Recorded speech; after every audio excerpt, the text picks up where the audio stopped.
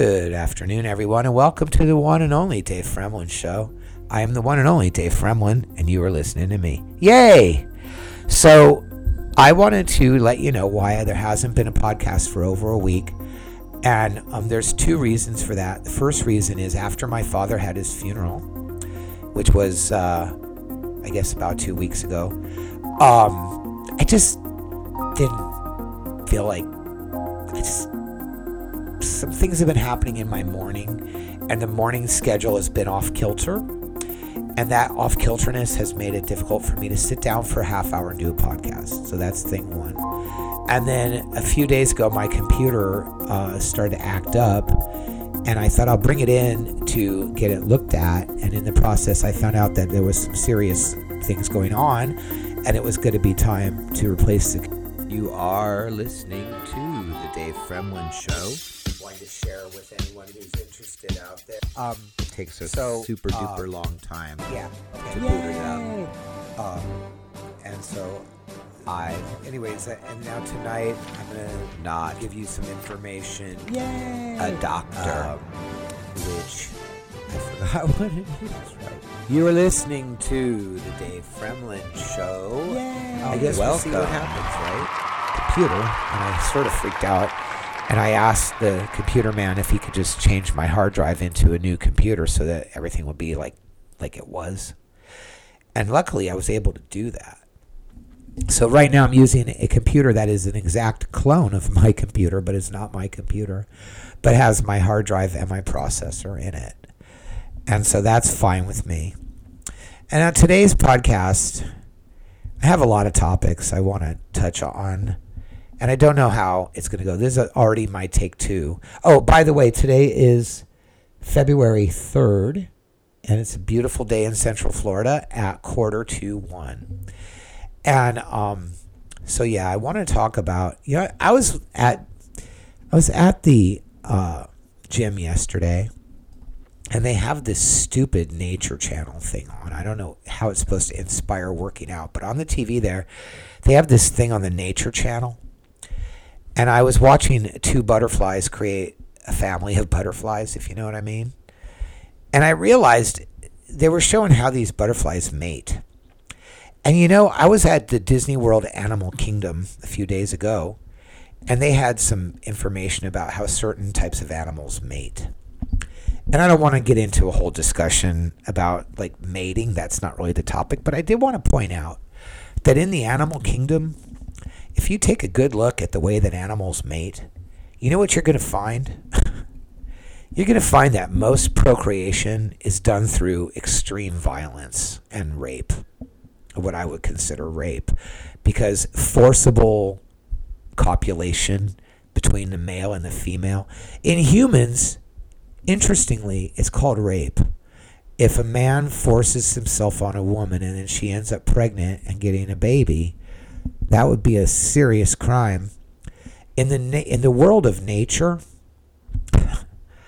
and even to the thing as slight as a butterfly, the male attacks the female, gets her where she can't fly, drags her to the ground, copulates with her, drags her up to the top of a tree, glues her with his materials to the tree so she can't move, impregnates her, and she's stuck there till the eggs are laid.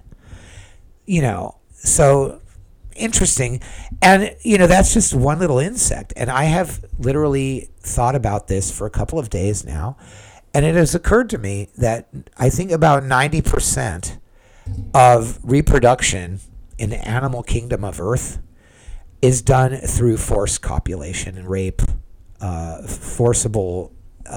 The female is never, it doesn't always seem that good for the female. And in some species, they die doing it. And so, all these controversies that surround, I think that lately males have been picked on a lot because the women have decided that anytime a guy hits on her, it's like it's this horrible attack. And I want people to take a good look at the animal kingdom, and you'll see that most animals the male forces himself on the female and she does not consent. And I'm not saying that men in the human kingdom should go out and force themselves on women. I just think people need to reassess the level of aggressiveness that is considered, or the level of assertion, let's say, that is considered aggression. Because I think it's gotten to the point now where just men are just you're going to lose men, I'm telling you. So, and in the gay world, let me tell you something. I don't think there is such a thing as too much aggression. So anyways, I'm just going to leave that at that. I don't want a controversy. Let me give you my disclaimer now. I speak from the things that I experience, the things that I have experienced through others that are close to me and around me, and through things that I absorb through education, through materials, through information outposts, and things of that nature. I am not a quote-unquote expert, as far as I'm not certified by any government agency to dispense advice. However, I am a 58-year-old person who has lived a life, who has known hundreds of people, who's had multiple types of jobs and careers, who has been to multiple continents and cities, and has a lot of experiences. And so I think that the things that I speak of, I didn't make up the thing about animal copulation. I learned about it from going to the zoos and things and reading the things in front of the cage. 90% of animal copulation, animal reproduction on planet Earth is done through force, is not consensual. And so I do think that humans should consent. And I do think that men should temper their assertion along with women's negation. But I also think we need to look at levels and see I think we need to compare ourselves to the rest of nature. Okay? Because somehow, and this comes definitely from liberals, is people think somehow we're so vastly different. Read your Bible. It says, from dust you came. Okay? From the dust of earth was made Adam. So don't tell me that we're not part of earth. Okay? So that I just wanted to get that out because it was something I was thinking about it yesterday. It was very strongly on my mind. And, it's not the kind of thing you can have like an open conversation about, but you can put it out on a podcast where nobody can debate you. But I challenge anyone to come up with a species that doesn't have, that does not copulate under assertive. I mean, watch ducks. Watch how ducks it is unpleasant. Okay? So anyways, I wanted to talk about that. I wanted to also talk about,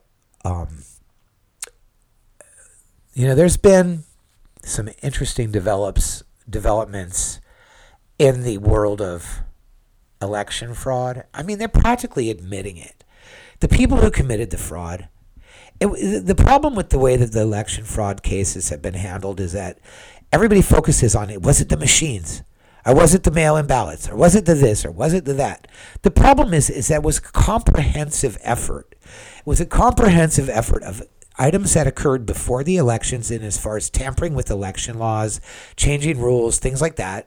And it was also you are listening to the one and only Dave Fremlin Show on Podbean. A propaganda effort that went on for several years prior to the election. And then there was tampering. There was foreign tampering. There was local tampering. There was tampering. And, then we had the judges not wanting to touch it. But we just had a case out of Pennsylvania. And I'm not 100% familiar with it, but I know that the basic gist is that the appellate court judges found that the way that the election laws were changed and allowing for the mail-in balloting in Pennsylvania prior to the election was not done according to the Constitution. And now the way that they were able to get the case heard, this is what's interesting about it, and I have my own theory. The way that they were able to get the case heard is because they were not claiming retroactive damages. Because the problem with the other court cases, supposedly one of or some of, was that the judges did not want to get involved in something where the remedy was overturning the election. And so in this case, they brought it to the judge and they said, we don't seek remedy of overturning the election. We just want a finding of whether this was legal or not legal. So the judge found that these events were not legal. They were not according to the Constitution.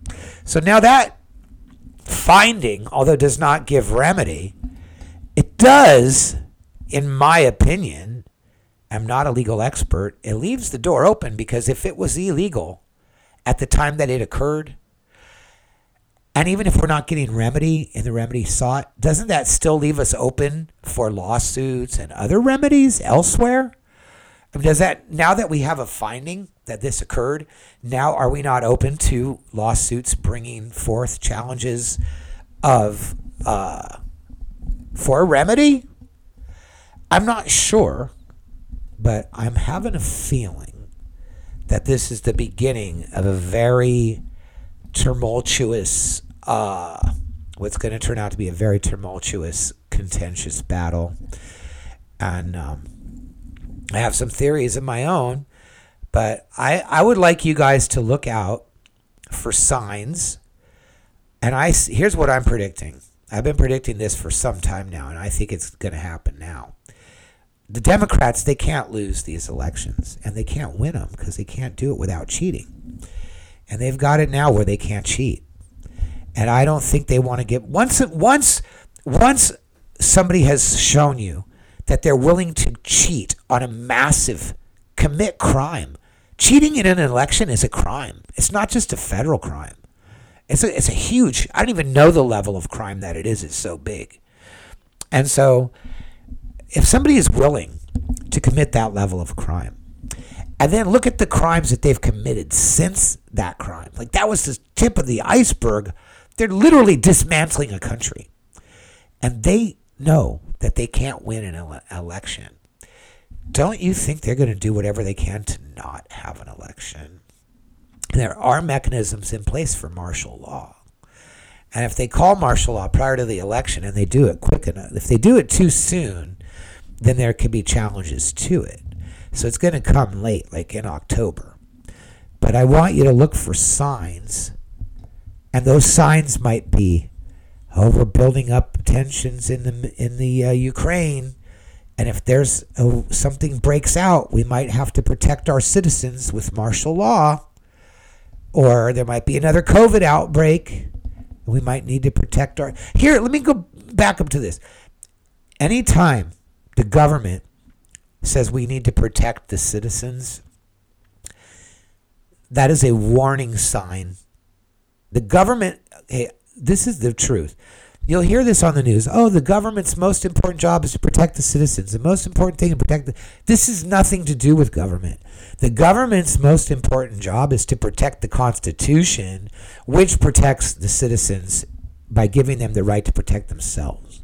So anytime you hear the government's job is to protect the citizens, to keep you safe, this is the trap that communists and socialists and fascists and people that like control, they use words like keep you safe. Because the only way to keep you safe is to restrict you from doing anything. Think about it.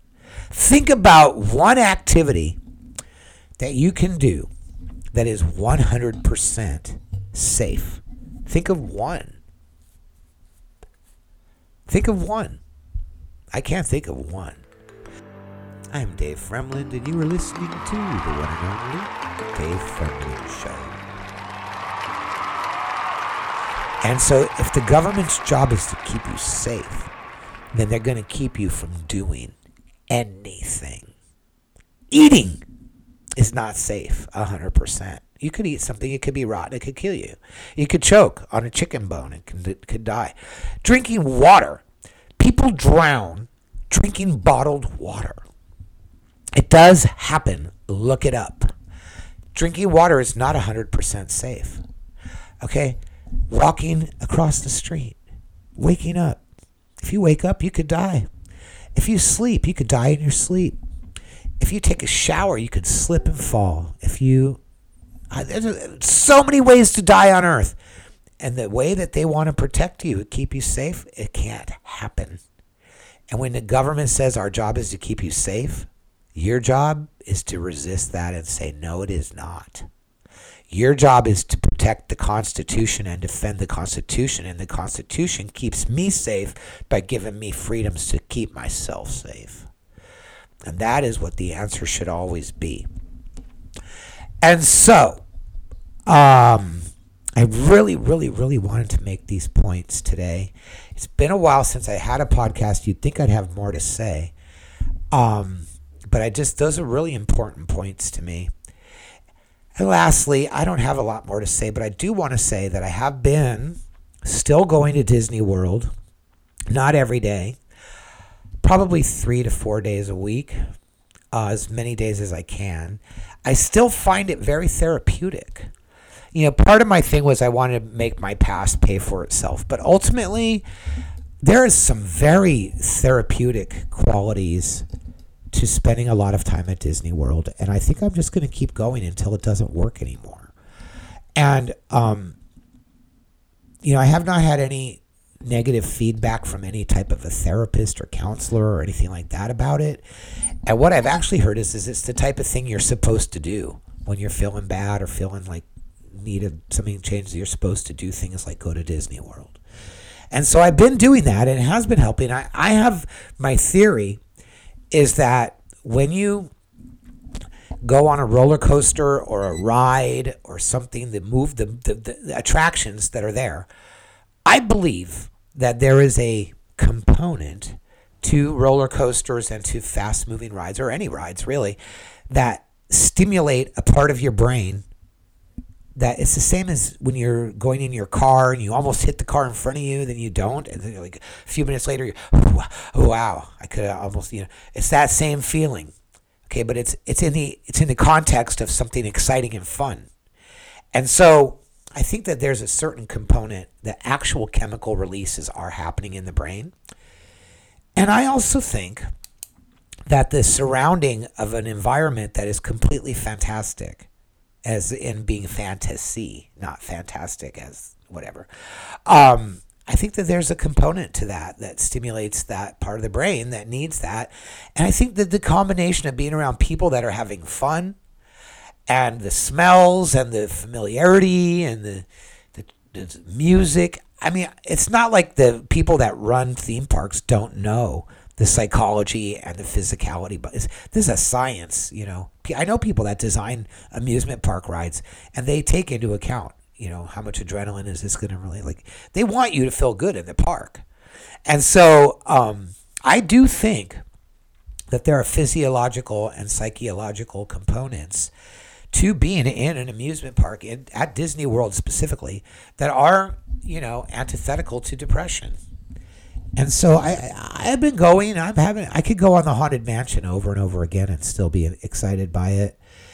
And so I just want to put that out there. If you're suffering from depression and you don't know what to do something, because anything will help, really. And you might not think it's helping at the time, but sitting around and being depressed does not help. Doing something, I don't care what it is, other than jumping off a bridge or doing drugs. Doing something, your brain is going, wow, I'm doing something. And you might not feel it. It might not be enough in that moment to stimulate the thing you need stimulated. But that brain, it's going, oh, I'm doing something. I'm doing something about it. I'm doing something about it. And then it might take a cumulative effect. It might take many, many attempts. But the idea of do something, because just the doing of something changes the course of the brain's process. And this is a short podcast, but I'm going to leave it at that. And thank you very much for listening. I hope you have a great day. Bye-bye. The opinions expressed in the Dave Fremlin Show are strictly opinions. I am not an expert. The Dave Fremlin Show is written, directed, and produced by Dave Fremlin and is a Dave Fremlin production. Thank you for listening.